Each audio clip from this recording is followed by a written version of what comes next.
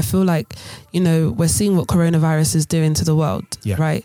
And how, journalism is now saying, how is Africa able to overcome this? Like how, they're meant to be lying on the street dead.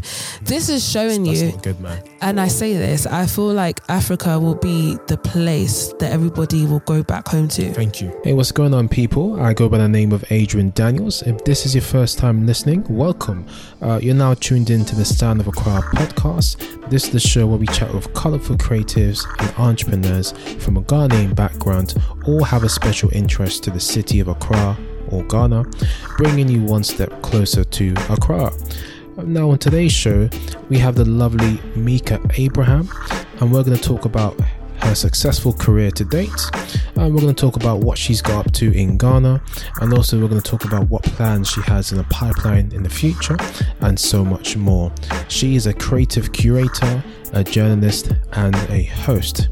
Now for today's episode, make sure you head over to thesoundofaccra.com/Mika, so that's MIKA, to get all the show notes which have been prepared for you, including the key references, the links, and the resources waiting for you to access and enjoy.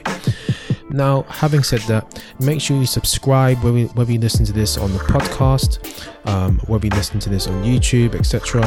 Subscribe, hit that like button, leave a review for us if you listen to this on Apple Podcasts, share the words, let us know what you think, and enjoy the episode.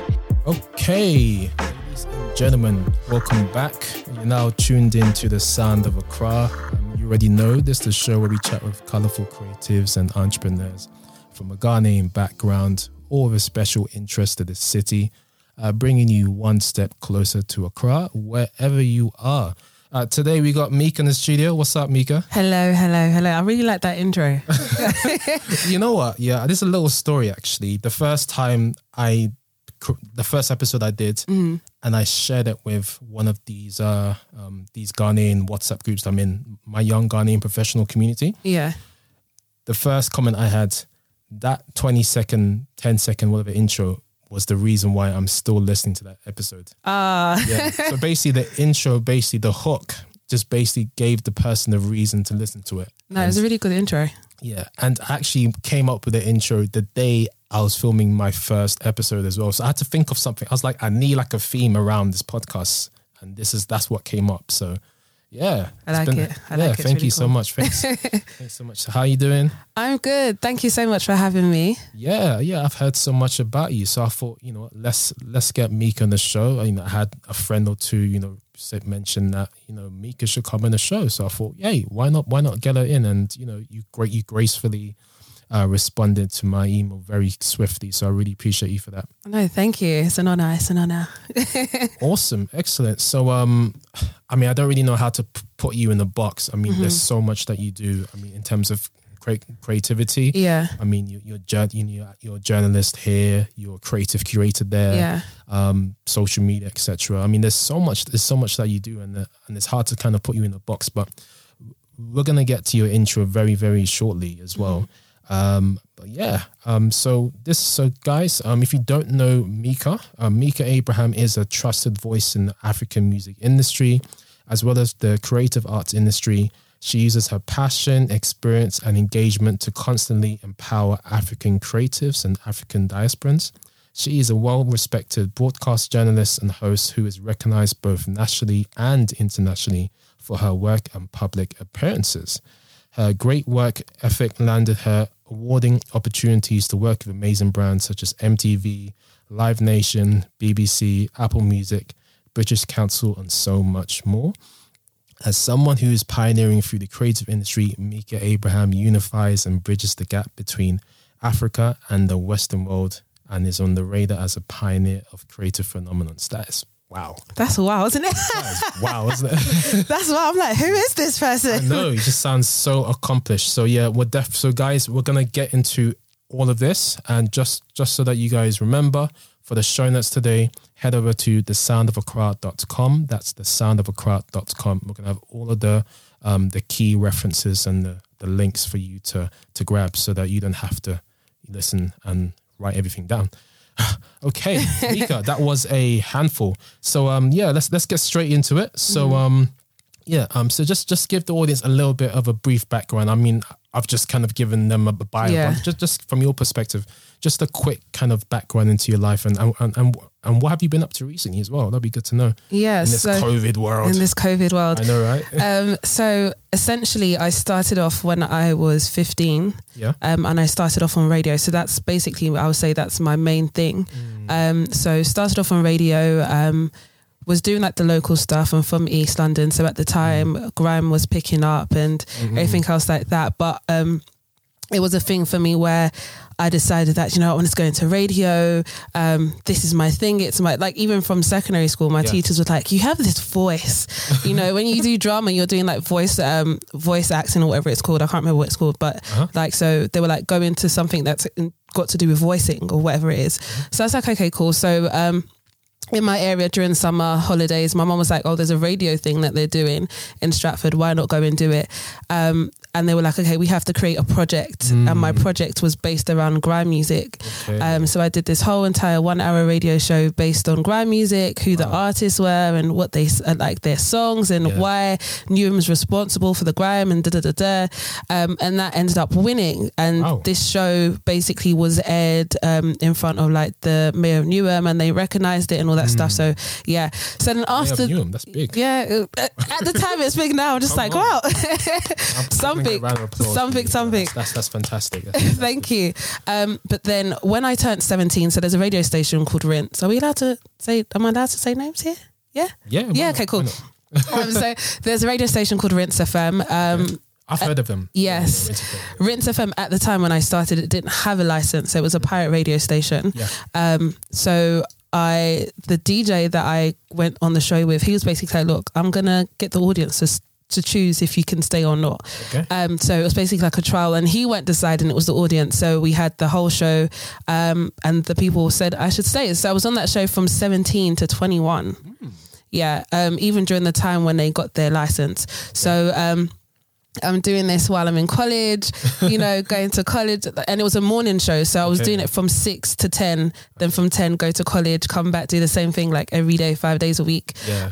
But I didn't have a problem with doing that because I loved music and radio so much more. And at 21, I think because I was doing it for so long, I needed a kind of like, do you know what?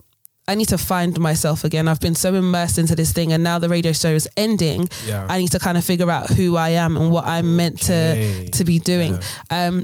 And keep in mind, I come from a very political, journalistic, education-based family. So I decided that I wasn't going to go to radio because I was already university, because I was already working in the field that I wanted to get into. So I was already doing stuff with BBC after that and Choice FM after that at the time.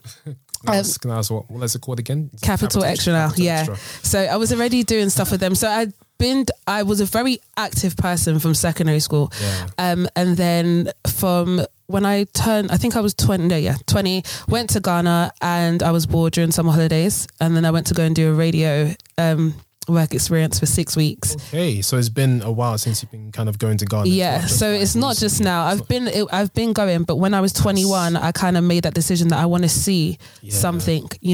I mean, you can go to Ghana and have fun and party all the time, but I feel like there's so much more to it, and I just wanted to explore that. I appreciate that. Honestly, I mean, you can party till kingdom come, but it's just like you're going to get bored at one point. You'll begin to see the cracks in between certain things and want to know how can I be a part of building this back again. So went to Ghana and then ended up staying at the radio station for 6 weeks. And the manager said, basically, how would you feel about actually coming and contributing to our station? Okay. But I was just like, moving to Ghana, I don't know about that.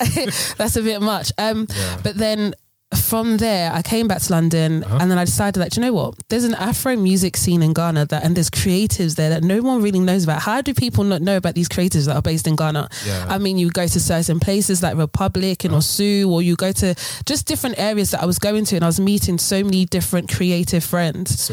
So many. And my thing was like, how do people not know about you? I come from a city where, we have funding, we have Arts Council, we have all these things that are so invested in the creative arts. Why don't we have the same thing over here? Yeah. With art playing a very big part in how society comes, how people come to Africa in general. Very true. Why is it not invested into? So this was something that I started looking into more. I came back to London, ended up going back onto another radio station, Represent, and I was there for 2 years, and then I've heard of Represent,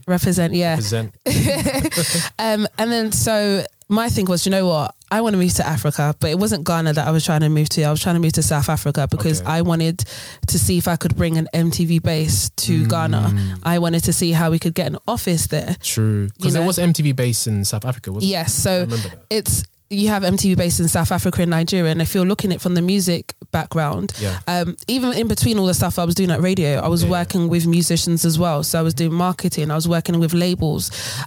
So I think that's how I gained a lot of my networks. But it was the thing of, I want to see how I could move to South Africa and be a part of this, you know, new sort of thing. Everyone's catching on to Afrobeats and we've been pushing it for a very long time, so let's make it proper now. And then randomly, by favour, my friend, I met him at a Google party, and he was just like, you know, I was just telling him I'm ready to move to South Africa, I want to move to MTV, I want to go and work with MTV Base. And he was like, why would you go and move to South Africa when you can just work at MTV here and I'll just give you a column? I was like, what? Oh wow! So that's how the column. Yeah, so that's how it starts. So essentially, I would say that the whole focus on African music and African creatives started. I mean, the radio background is there, but I would say from the day that MTV gave me that column, that was the starting point for so many doors. But it opened up my eyes to a lot of things. So I was just in awe, because MTV don't necessarily just give you a column like that. And first of all, if they're giving you a column, it's going to be named what they want it to be. And he was just like, no, this is your column. You can do whatever you want with it. Really? We need somebody to write about African music. Wow. You're the best person for it. See, I'm telling you, it's not what you know, it's who you know sometimes, right? It is sometimes who you know as well. But for me, I've always been true to my word and what I speak about. I've always been passionate about African music. You know, being Ghanaian, we love our hall parties. We love all these different things. So I kind of wanted people to see around me that everything I'm talking on Twitter is not gibberish. Like, there is a scene here, you know? So with MTV, that gave me the opportunity to put so many, you know, Ghanaians and Nigerians on there, people who've never even had the chance to go and do all these different things. So I essentially became like the main person for everything Afrobeats in terms of the UK. Wow, that's big. Yeah, it was big. I didn't know the workload was going to be a lot though. Was it like a full-time kind of thing, or was it part-time? Was it ad hoc? How was it like? It was full-time in a way, because obviously I'm writing, but I'm doing a lot of like the journalism too. So I'm having to transcribe, I'm having to go and do the interviews, I'm having to go to listening parties. I mean it seems fun. It seems fun, but sometimes it does get a lot, because you've now become the center for MTV UK. I mean, MTV Africa is good, but there are African artists who are already on there. They're now trying to reach out to Europe and the UK. So we are trying to get on MTV UK, and you're the only person that can put us on this platform. Wow. So I kind of became that go-to person, and the first people that I had up on there was composers. Okay, composers. Not bad. And it's so random. And someone says to me, why would you put composers there? They're not artists. But I was like, if you've been to their shows, in their own right, they've carved out their lane. They've literally carved out their lane. And for me, again, as I said, I wanted to use that opportunity not just to put people on there who already had a name. I wanted it to be a case where people who hadn't seen these people will go up and be like, oh, who are they? And want to go and follow them. That's it, Yeah, so, and then after that, my second interview, my first official interview with a celebrity, if you want to say, was Burna Boy. That one was very nerve-wracking. I wanted to cancel the interview. Was but he big at the time, or just he was making his way? He was big at the time. This is, in fact, he hadn't been to London in 7 years. Wow. So this was his comeback show. Okay. So, you know, everybody knows Burna Boy, but, you know, not like, he wasn't as popular as he is now, but there was like a press conference and I was just so nervous. I was like, I didn't prepare myself, but it was a really good interview. You weren't used to that kind of interaction, that level of interaction as well, yeah? Yeah, I mean, I'm a presenter, so it's normal, but I think for me, you know, when you watch other journalistic interviews on YouTube and you kind of just see the mannerisms of the artist and you're like, oh man, he doesn't like interviews. So am I going to really sit down and how am I going to entertain this guy and how am I going to, you know, but this is what kind of carved out the way that I conducted my interviews, where I had a very it was more based on conversation than it was just me asking them questions. Okay. So I wanted it to be very, I just wanted it to be like flowy in a sense. I didn't want it to be like, oh, I'm asking them questions about their personal life. Yeah. I wanted to go back to the music. I've always been focused on music. So I wanted to take them to a place where they would have to remember what made them go into it. And then, if they're open, most of the time they would just go off and go on a tangent and have that conversation. But that again is one of the things that worked in my favor, was just like, let's just have a conversation. Wow. No pressure. Okay. Talk what you want to talk. If you don't want to talk, we don't have to talk. It's that sort of thing. But yeah, and I'll say this is, I think this interview at the Shatawale one was the one that set it all off for me. Wow. So yeah, Shatawale man from Ghana. I know some people in it. Yeah, I was so excited about putting him into MTV because I remember I was watching him on Instagram and he was saying something. I was like, no, I need to get him. And that was before you collaborated with Beyonce and all these other That was before. Right? Okay. So for me, seeing what he's done with Beyonce kind of just covers back to what we were speaking about in the interview. And funny enough, the other day, I think it was like an anniversary, it came, it comes up on Instagram. Yeah. And he was asking me, oh, do you still have the interview? Oh, wow. Okay. Because there were a lot of things. And I realized all the conversations I have, a lot of the artists, what they said then, maybe like 2-3 years ago, they're actually doing it now. Mr. Easy, he said he wanted to be on a bus and he wanted to put out these different things. He ended up on a bus and, everything that he's doing now, he's actually doing. So to be a part of those journeys. But Shatawale's one, about to say. Shatawale's one was more closer to home because he's from Ghana. He's, he at the time he just sold out Indigo 2 like completely and that was a big deal. No Ghanaian artist has been able to sell it at that capacity that he did. Wow. So for us to be able to capture that, in essence, essentially was the one that kind of pushed us to the forefront, and everyone was like started looking at Afro District in a different way. The column, and then. Yeah, so from there, that's when we move. It's a lot. That's a lot. So basically, like, you were brought in to do all these different columns, and as a result, you've had the chance to meet and speak to all these different artists. But for you, obviously, what was powerful is that you had free reign to manage that column however you wanted to do. Yeah. But then you also wanted to kind of focus on trying to bring through artists that weren't necessarily big already, or maybe necessarily didn't have a certain exposure to a certain region. That's really, really powerful, and I'm sure you must kind of feel good about yourself looking back and seeing all of these artists that are now kind of blown up where before they weren't, where they are now. And I mean that must really kind of give you even more credibility to what you do today, and maybe it must also impact the connections and the opportunities that you're getting today as well, right? Yeah, no, definitely. I think essentially I truly believe that when you've been given a position of that caliber, not anybody just kind of gets a position like that with MTV. I mean, we used to watch this thing on TV. It was everyone's dream who was a presenter to want to go and present on MTV or host MTV or DJ or whatever it is. Yeah. So for me, whereas then I said again, my focus was how can I put African artists on the map? There's people that have done it before, so I had to make myself different. Yeah. If it's the case where I'm putting certain people who wouldn't be able to get that platform on a regular day, I'm going to do that, because it weren't just about the celebrities. I put people who were even local in Nigeria that even people in Nigeria hadn't heard of yet, but they were talented. So my thing was, I want to showcase the talent. I want people to understand it's not just about the status that you have, but in Africa, we have so much, from those who are known to those who are underground. Like, if we're going to be true people about music, let's get everything, So, that I went through it all. I did not hold back. I put people on there from, Jay Holland. I put people like Quams and Flavor, Mr. Silver. Who else? I can't remember the female that I put on there, but I remember, because she was an underground artist at the time as well.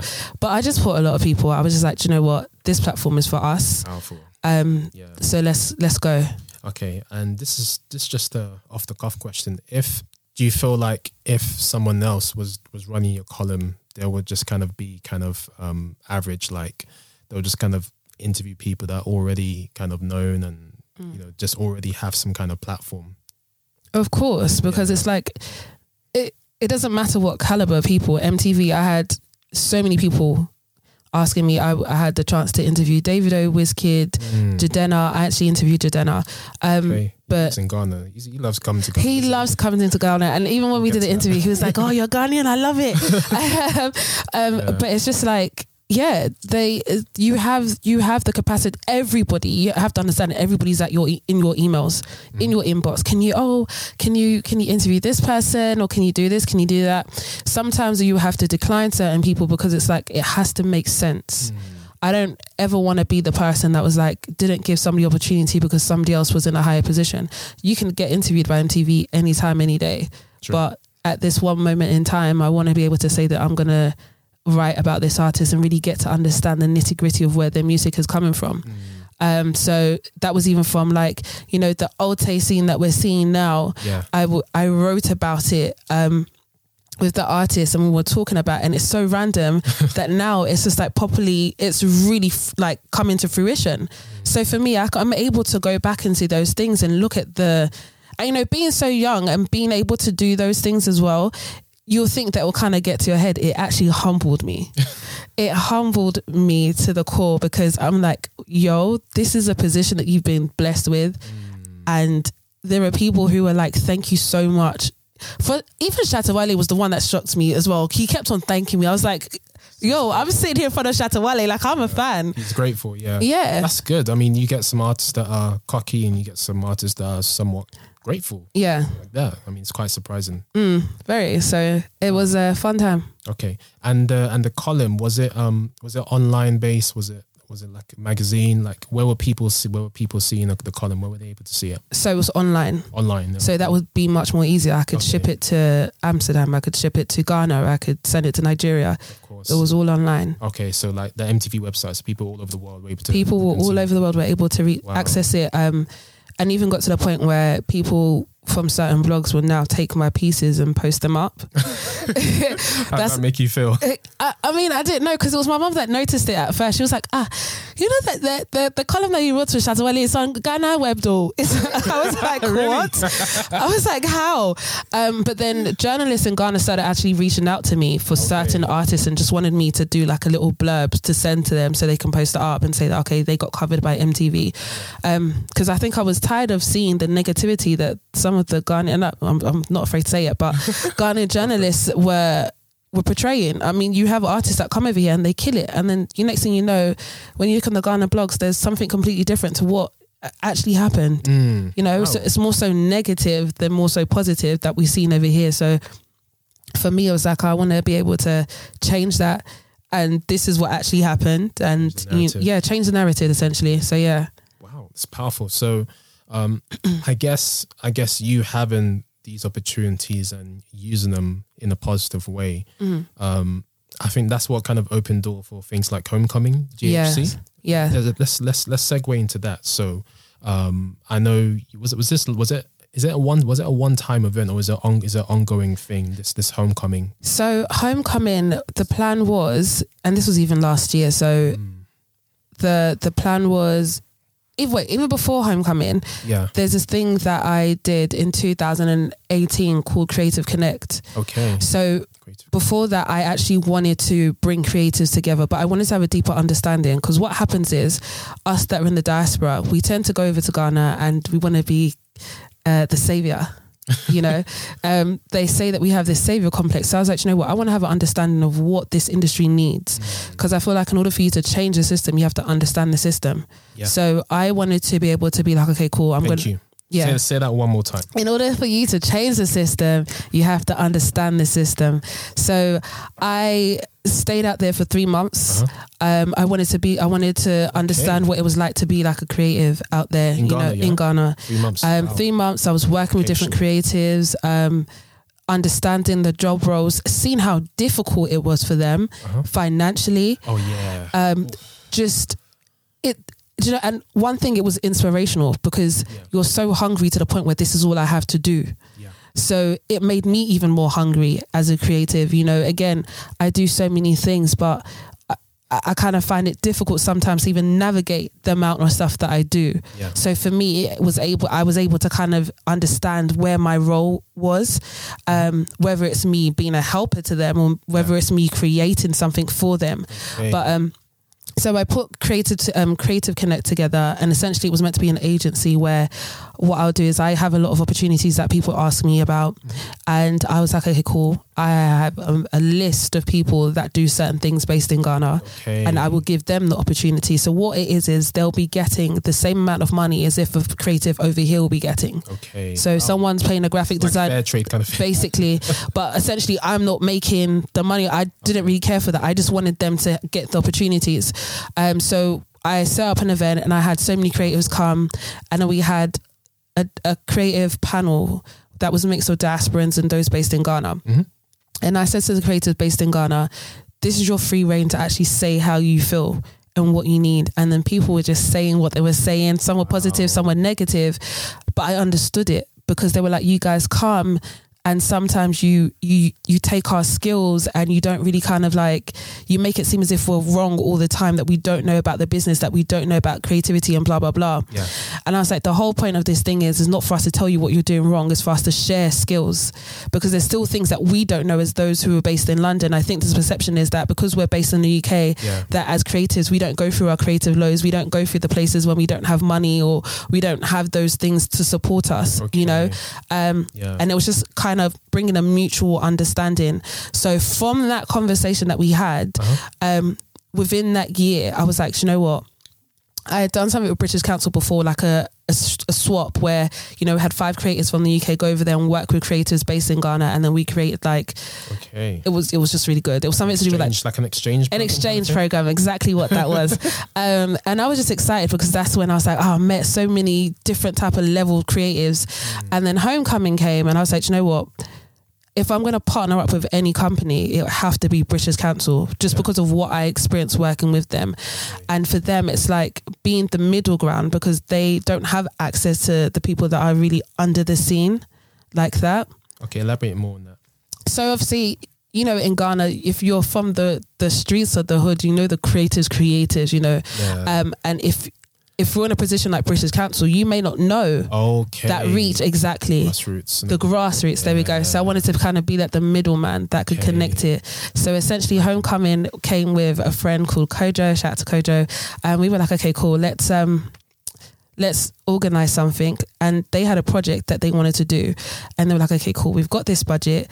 It kind of essentially aligned with what we wanted to do. And we put it together and made it Homecoming. So it was in the year of return. And we wanted to plan it like, okay, cool, people have come to Ghana, year of return, you're Homecoming. And, you know, it made sense. But we put on seminars. We did like a travel trip from Accra to Kumasi via bus, and they had to create things on the bus. And then when we got to Kumasi, they, you know, toured the Menshire Palace. But essentially it was just kind of gaining more knowledge and just... even though not everybody was a creative on the bus, but there was different things that we needed to learn from each other, you know, financially, tech-wise, you know, you even had school teachers. And then we went over to an orphanage where we actually did a lot of creative activities with the kids. So it was like a workshop kind of thing. It was a workshop, yeah. And then we had the seminar, which was based at the British Council main space. And yeah, we had really, really good feedback from that. And, you know, a lot of people asking when we're going to do that again. COVID, Corona.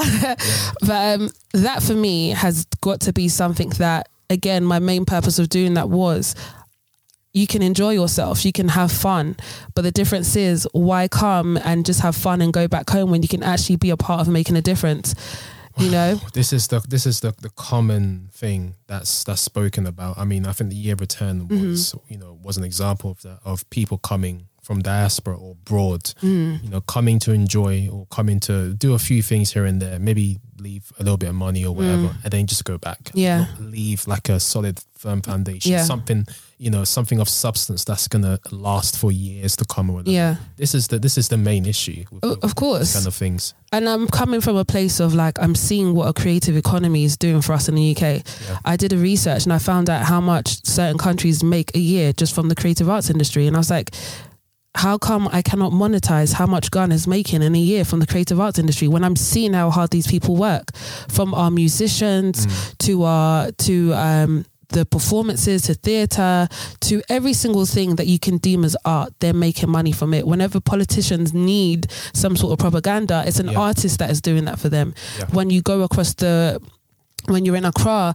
who do you think is painting the streets? Yeah. You know, who's decorating and doing all these amazing things that you see, the artwork. When people come to Africa, it's not like they're coming to look at how green our grass is. You know, they're coming to look at our arts, our culture, our heritage, our history. And it's a shame that all those things are not invested into.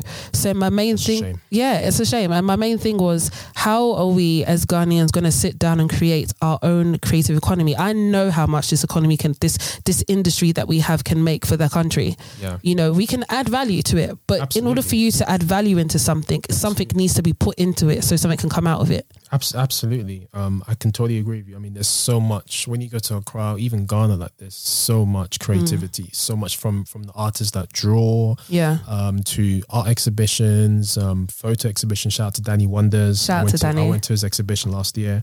I mean, there's so much that we have. I mean, there's tech hubs. I've been to a few tech hubs, you know, build relationships. There's so much, but how do you put all of this into one box? And I think you're right. I mean, Ghana should be investing. They should have spotted opportunity and be investing into that side of the that sector. Right. But I mean, they're more. But the sad thing is that, you know, some of these people in the government, I mean, they're backwards minded. They're not forward thinking. I understand. I think they need someone like you to get, you know, to be a part of what they're doing, or be a part of their budget and invest some money there. Because when people are coming to Ghana, especially when it comes to tourism, especially when it comes to things from abroad, people from abroad, you know, I mean, creativity is a big part of it. I mean, I'll go to festivals, I'll go to events, I'll go to concerts. You mentioned composers, you know, I was, you know, things like that. You know, I understand that we need to kind of pump some money, some finances into that. It has to be done, because essentially, if you look at this, you know, what we're doing here today is art, right? There are young people who want to get into radio. Are there facilities for them to learn how to become a radio presenter, to learn how to drive the desk or the board, or to learn how to produce a show, or to learn how to record, all these different things. So in my mind, we have to look at, now I always say this, and I was having this conversation with my mum, because again, when it comes down to politics, you could be very, you know, for one side, or be very biased. You have to have audacity. And I always say this, when I speak in terms of creative arts, I'm very bold in what I say, and I don't hold back, because I see how creative arts can save a lot of people. You know, we're in a generation where not everyone wants to be a doctor or a lawyer or a journalist in that sense. You know, not everyone wants to be, you know, I don't know what other things they want us to be, but all those other things. But there are amazing young people, gifted people. You know, STEM is art. You know, technology is art. If we start embracing the young kids and teaching them now, imagine when they get to a certain age, what Ghana would be like, just because we invested in them, invested into the crafts of what they're trying to do, not forcing industry on them that they'll forever be under, but showing them that they can have ownership within their craft. And I think if we understand that, we will know that, okay, as we're pushing Ghana and everyone's focusing on tourism, tourism is amazing. It's doing good. I mean, it's good. So many new attractions. It's so many new attractions, but then people will get bored of tourism at some point. You know, it's the musicians that we have in the concerts, it's the theatres that the actors are keeping open. You know, all these stadiums that you have, is all these entertainers. I find it so sad that how we can look back and all those people that we watch or listen to when we were growing up, and then, you know, 2020, we're seeing a lot of them on Twitter creating a GoFundMe to pay for liver surgery. Can't believe it. You know, how come we don't have PRS or royalties that they can backlog onto that can help look after them throughout the years? So these are the things, coming from a music background, I'm thinking about the musicians now. How much money are they really making from their music in Ghana? True, very true. Who's buying their music? They don't have the infrastructure. Exactly. West, don't they? Right. So when do we actually get to a place in time where we're actually saying we need to create an infrastructure? And I always say to people that when you tell me, oh, you know, we've done it, it won't work unless you've tried, and I'm not accepting that. You know, it's something where we're so reliant on the government to do these things. We're creatives. We don't. The government doesn't come and create art for you. So you have to create these things for yourself. If you have to say that, look, we are providing this service. This is what we're asking for. The day that people actually stand up and take a rise and actually understand that if you were just to say one thing or do one thing to advocate for this thing or actually push for it as hard as you can, something will come off of it. But then if it's the case, and I always say that it may not be somebody who's based in Ghana to change the way that creative arts is seen. It may be someone from the diaspora, you know. But I understand the power of collaborations and bringing people in and trying to get people to see that, okay, there are people that are paying attention to Ghana. Apple was in Ghana with us last year. Yeah. You know, Audio Mac. Apple, so they've always been interested, you know, in African music, you know. Were they connected with Live Nation and Afro Nation at all? No. It's completely different. Yeah, no, they're completely different things. So with Live Nation, essentially what I was doing was, so when we have like, you know, you have people that work there. So it's almost like musical brand consultation. Okay. You have people that work there and they're like, okay, we want to bring, let's say a Stone Boy to London and we want to do a tour with him. Okay. What size venue do you think he can fill up? Okay. Or what size, so do you think he will make this amount of money on this tour? Who else do you think that we should work with? Okay. So that was my kind of plug-in. Kind of like how Cardi B, but that was kind of private, independent, how Cardi B came over and did everything. And yes. That was simple like that. Yeah. So stuff like that with Live Nation. Essentially with Apple, my main thing was at the time I was trying to showcase, you guys are already doing this thing with Africa. Mr. Easy's kind of like, you know, the way that you guys are going through. There's other artists as well. You have a Joe B, you have a Lamem Gang, you have a King Promise, you have a Darko Vibes. Like, how can we create a vibe with these people over here? So I was like, look, come to Ghana, come and check it out and see what you like and see how you feel. And then from there, you're now beginning to see you have a lot of collaborations happening with Apple Music and African artists. You know, Cuppy's now just got a show on Apple Music now. So it took them so long. Apple Music they need to catch up with Spotify. That's what I'm saying. Do you know what? It's so true. I'm loving what everyone's doing. I'm loving the interest for African music now on all sides of things. I think it's about time. But then I feel like there's so much, we can go so much further, 100%, you know, 100%. And it's all down to the education of how we run our businesses, how we kind of treat each other, how we support each other. My main focus, I know that Nigeria kind of have it down some way, somehow, but Ghana, man, we just kind of need to, I'm sitting in meetings every day and I'm speaking about these artists. I'm just like, I wish the artists could see how much people are fighting for them. But it's not their fault. It's just down to the way the infrastructure is and how, you know, things are back home. And so everyone assumed their positions and start fighting to get there. Yeah. I mean, there's so much we can talk about regarding that. How would you, Mika, approach, let's say you had access to funding, how would you, well, I'm sure you do, right? But I mean, if you had access to the right level of funding, how would you approach this challenge of the creative economy, building some kind of platform, some kind of infrastructure for them, whether it's online, offline, or maybe some kind of hybrid platform? How would you approach it, in a high level overview, quickly? So first things first, I always say that you have to take care of the younger generation first. Yeah. So my thing is, I've always wanted to create a creative hub. Okay. And this hub has to consist of everything creative wise in this one building. I want there to be a studio. I need there to be a rehearsal space. I need there to be a space for the fashionistas. I need there to be a space for everybody that's deemed a creative, for them to have a place to go to. Not a lot of creatives have that access. True. You know? So what you do is you have to create those accesses. They need to, and then even within that hub, you now start to educate people, building a portfolio, because it all starts with education. You can't run a business if you don't know how to, you know? So treating the creatives as treating your art as if it's a business, you know, from the education side of it, how to make money from it, how to present yourself properly, the right way to do this, the right way to do that. And when it comes down to funding in terms of artists, it will always have to go back to how do we need to change around our system in terms of the royalty scheme, right? That's a good point. Exactly. So put the funding aside. How am I going to rework this structure?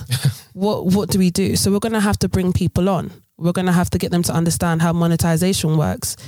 Or it's the case of we now start bringing labels to the country and now asking labels to start pumping money into these artists, and then we can start to see the development and growth within these artists. True. And then with funding as well, if there's artists that are out there that are looking for funding, then you actually help them, because you can give, this is the thing, you can give a creative money, but it doesn't mean that it will take them out of their situation. Thank you. Yeah, they need the guidance. They still need, exactly. They still need all those things. And holding all of that, all of that, because I feel like essentially a lot of people are running on the face of the things of just doing it as you go. Yeah. And then one thing, even as a creative based in London, we know that doing it as you go, you still make certain mistakes. So you have to learn from those things. But why do you have to go through that if someone can actually show you the best way to do it? Absolutely. So I can give you £50,000 today and you will spend that £50,000 without nothing to do with your art. Yeah. You probably buy a few things here and there. Of course, yeah, because there's also poverty. That's exactly. You can't change the mindset. Here's the thing. Yeah. If your mind is stuck in poverty, if I give you that £50,000, it's still going to be stuck on poverty because you're going to go and use it to buy things that you don't need. Yeah. You're going to buy things that you want. Yeah. So essentially you're still going to be poor. Yeah, absolutely. So first things first, the creative arts industry needs a change of mindset. Mm-hmm. You need to be able to understand that I can do it. I can actually make this work. I can be global. I don't like it when people feel like Ghana is where they're meant to stay and remain. I always say this, do you want to be a local star? Do you want to be a global champion? And a lot of the times, Ghanaian artists or wherever, we like to remain local champions. Yeah, again, it's the mentality, isn't it? Yeah. Yeah, they don't want to. They're not realizing that the sky's the limit thanks to the internet and travel opportunities and things like that. They can expose themselves to a global audience. Yeah, you can reach out so much more. But for me, my main thing is in order for us to, again, it goes back to understand, to change the system, you have to understand it. And that's destroying and rebuilding and starting again. That's where your money will go into. And that's a big deal. It's like in anything, when a new president comes in and he has to stop what the other party was doing and rebuild from there, rework everything that's been done. It's the same way with the industry. The industry is so corrupt. It's been so against people for so long that people are there's no sort of positivity that they see. They don't see hope in it. Yeah. So you're now having to rebuild a structure to give people hope again. Yeah, and I think a big part of that is the mentality and the mentality, poverty out in Africa, and also greed as well. Yeah. So it's a big part of it. Yeah, so regardless or not of money, if you know how to use it properly, I'm telling you will make the money. But then again, no one's really thinking about, okay, let's create a studio, let's build this, let's build that, so everybody has access to it. It's not just accessible to certain type of people. Yeah. So for me, that's definitely something. It's going to be down to the mind and the facilities. Yeah. And then we're going to see the progress because we've invested in a new generation of artists, a new generation of technology, a new generation of things. Yeah. Yeah. So absolutely. And I think the creative arts industry needs to follow, the same path of other industries like tech. You see how Google has set up premises in, an AI lab in Ghana and things like that. I think they need to follow the same path as that, just to invest into the future of Africa. Of course. It's definitely bright, but, it's a matter of who gets there first and who's also going to help these people and, tap into these opportunities. Again, same thing with football. I'm hearing there's some big football teams that have again invested into Ghana and, trying to, poach out talent from earlier on. So I think the industry needs to follow the same steps to try and make something happen and invest for the long term, not invest for the short term. Yeah. I always say this, a leader is not somebody who thinks about 5 years. They're thinking about the 10 years. So as much as I can focus on people now, whatever we do today in terms of the creative arts industry is not going to be for us. Yeah. It's going to be for those who are coming in the next generation and the generation after that. So it's going to have to be a lot of sitting down, rewrite, because I feel like once you get to a certain age, you're already stuck in your ways. There's nothing I can say or do to you or for you that will make you feel like this is going to get any better. You're just going to think this is how it is. But then there's a young person that's 10 years old, or there's a young person that's 15 years old that's looking at a King Promise and wants to be the future King Promise, but doesn't understand what facilities he may have. Yeah. So we want to be able to provide all of this for them. That's a good point. You want to get there early because it's hard to rewire. It's hard to rewire anybody in terms of anything. Any kind of habits. Yeah, it's a mindset thing, and I feel like once you change the mind and adjust the mind, you can create some very powerful, dangerous people. Very, very powerful. Wow. Yeah. Thanks for sharing. Thanks for taking us on this journey. I think all the listeners today are really inspired by the gems and just the journey that you've gone through, that you've shared, and what you want to make of Ghana and Africa and the diaspora as well. I think we need to definitely there needs to really be a better balance of the economy, and the diaspora needs to get more involved as well. Hands down. Global brands and organizations as well, just to make something of Africa. I mean, it's ripe. Yeah. We just need to be connected to the right people. Yeah. I always feel that, I always say this, that I feel like, we're seeing what coronavirus is doing to the world, right? And how, journalism is now saying, how is Africa able to overcome this? Like how, they're meant to be lying on the street dead. This is showing that's you. Not good, man. And I say this, I feel like Africa will be the place that everybody will go back home to. Thank you. It's almost like, what would you call it? My mentor said something to me the other day. He said that Africa's going to be the new free world. Yeah, it is. Africa is going to be the new free world. So we can sit here. When people ask me, what do you think? Are you British? I always say, no, I'm not. Because I can't take in a country that doesn't accept me. I don't see my purpose here. I'm turning like, I don't see myself living here because I feel like my purpose has always been in Ghana. Yeah. I could have come out here and just gone to Ghana and had fun. I actually spent my whole entire Christmas, December period, January, doing these projects because I wanted to, because I felt like I needed that to happen. So for me, you kind of have to sacrifice a lot. I've sacrificed a lot so I can give. And that's one thing people don't understand. In order for me to say that I'm trying to change something, I have to put money into it. Powerful. So I'm contributing to a lot of creatives projects, and for me my fulfillment is seeing those projects come to fruition. I'm seeing a fashion designer being able to create a whole line. I'm seeing a musician being able to create an EP. I'm seeing so many different things. Like I'm taking these things out of my own pocket because I'm saying that I want to be able to see a change in this industry. It's almost like put your money where your mouth is. Absolutely, it really is. Yeah. It's really, really inspiring what you're trying to do. And I think it definitely warrants a follow-up episode in the future. Oh, yes. Okay, Mika, just to wrap this up before we close the show, it's my customary question to all my guests. So if I mention Accra to you, what's Accra to you? So, what kind of thoughts, feelings, vibes, emotions come to mind when someone says Accra? Accra is home, man. Literally, it is home. Even with all its faults, I always say there's always going to be something perfect and something that's imperfect. Yeah. I appreciate Accra and all its flawness, if you want to say that, because it makes that country what it is. No one is perfect. No one knows everything. But I think I love to see the fact that even still the hustle and bustle of that country makes me more hungry, because if I can see people come out in that 30-something degree sun and go and hustle and hawk on that street to go and feed their families, there's nothing stopping you from doing anything that you want to do. Despite the facts, and I always say that people will say that, you're privileged just because of your family. Doesn't forget that. If for myself I'm not seeing that I want to bring change to this country, then everything that I've come from, my lineage, whatever it is, I'm not doing service to it. Because I feel like your family have fought. They've been a part of this big independence and all these different things, and I want to be able to say, my grandfather was a part of this, but this is what I continued. Yeah. So again, it goes back to when there was a question that someone asked me. I said it's legacy. Yeah. Ooh. So when I think of Accra and I think of what essentially my family did, I think of legacy, and I want to complete that legacy. Even as a female, it's very difficult for someone to come and say that, women, we're already women. We already have our place in society, and everyone tells you this is what you're supposed to be doing. No. But do what you want. Yeah, you do what you want. But I see how hard women work in Ghana. I see how, people really go for it. And I'm telling you, Accra is home. No matter how, look, light off or light on. I am happy. I'm not in the UK. Exactly. There's a peace. I always say this, you can be in Accra. One time I was in Accra, I didn't have money.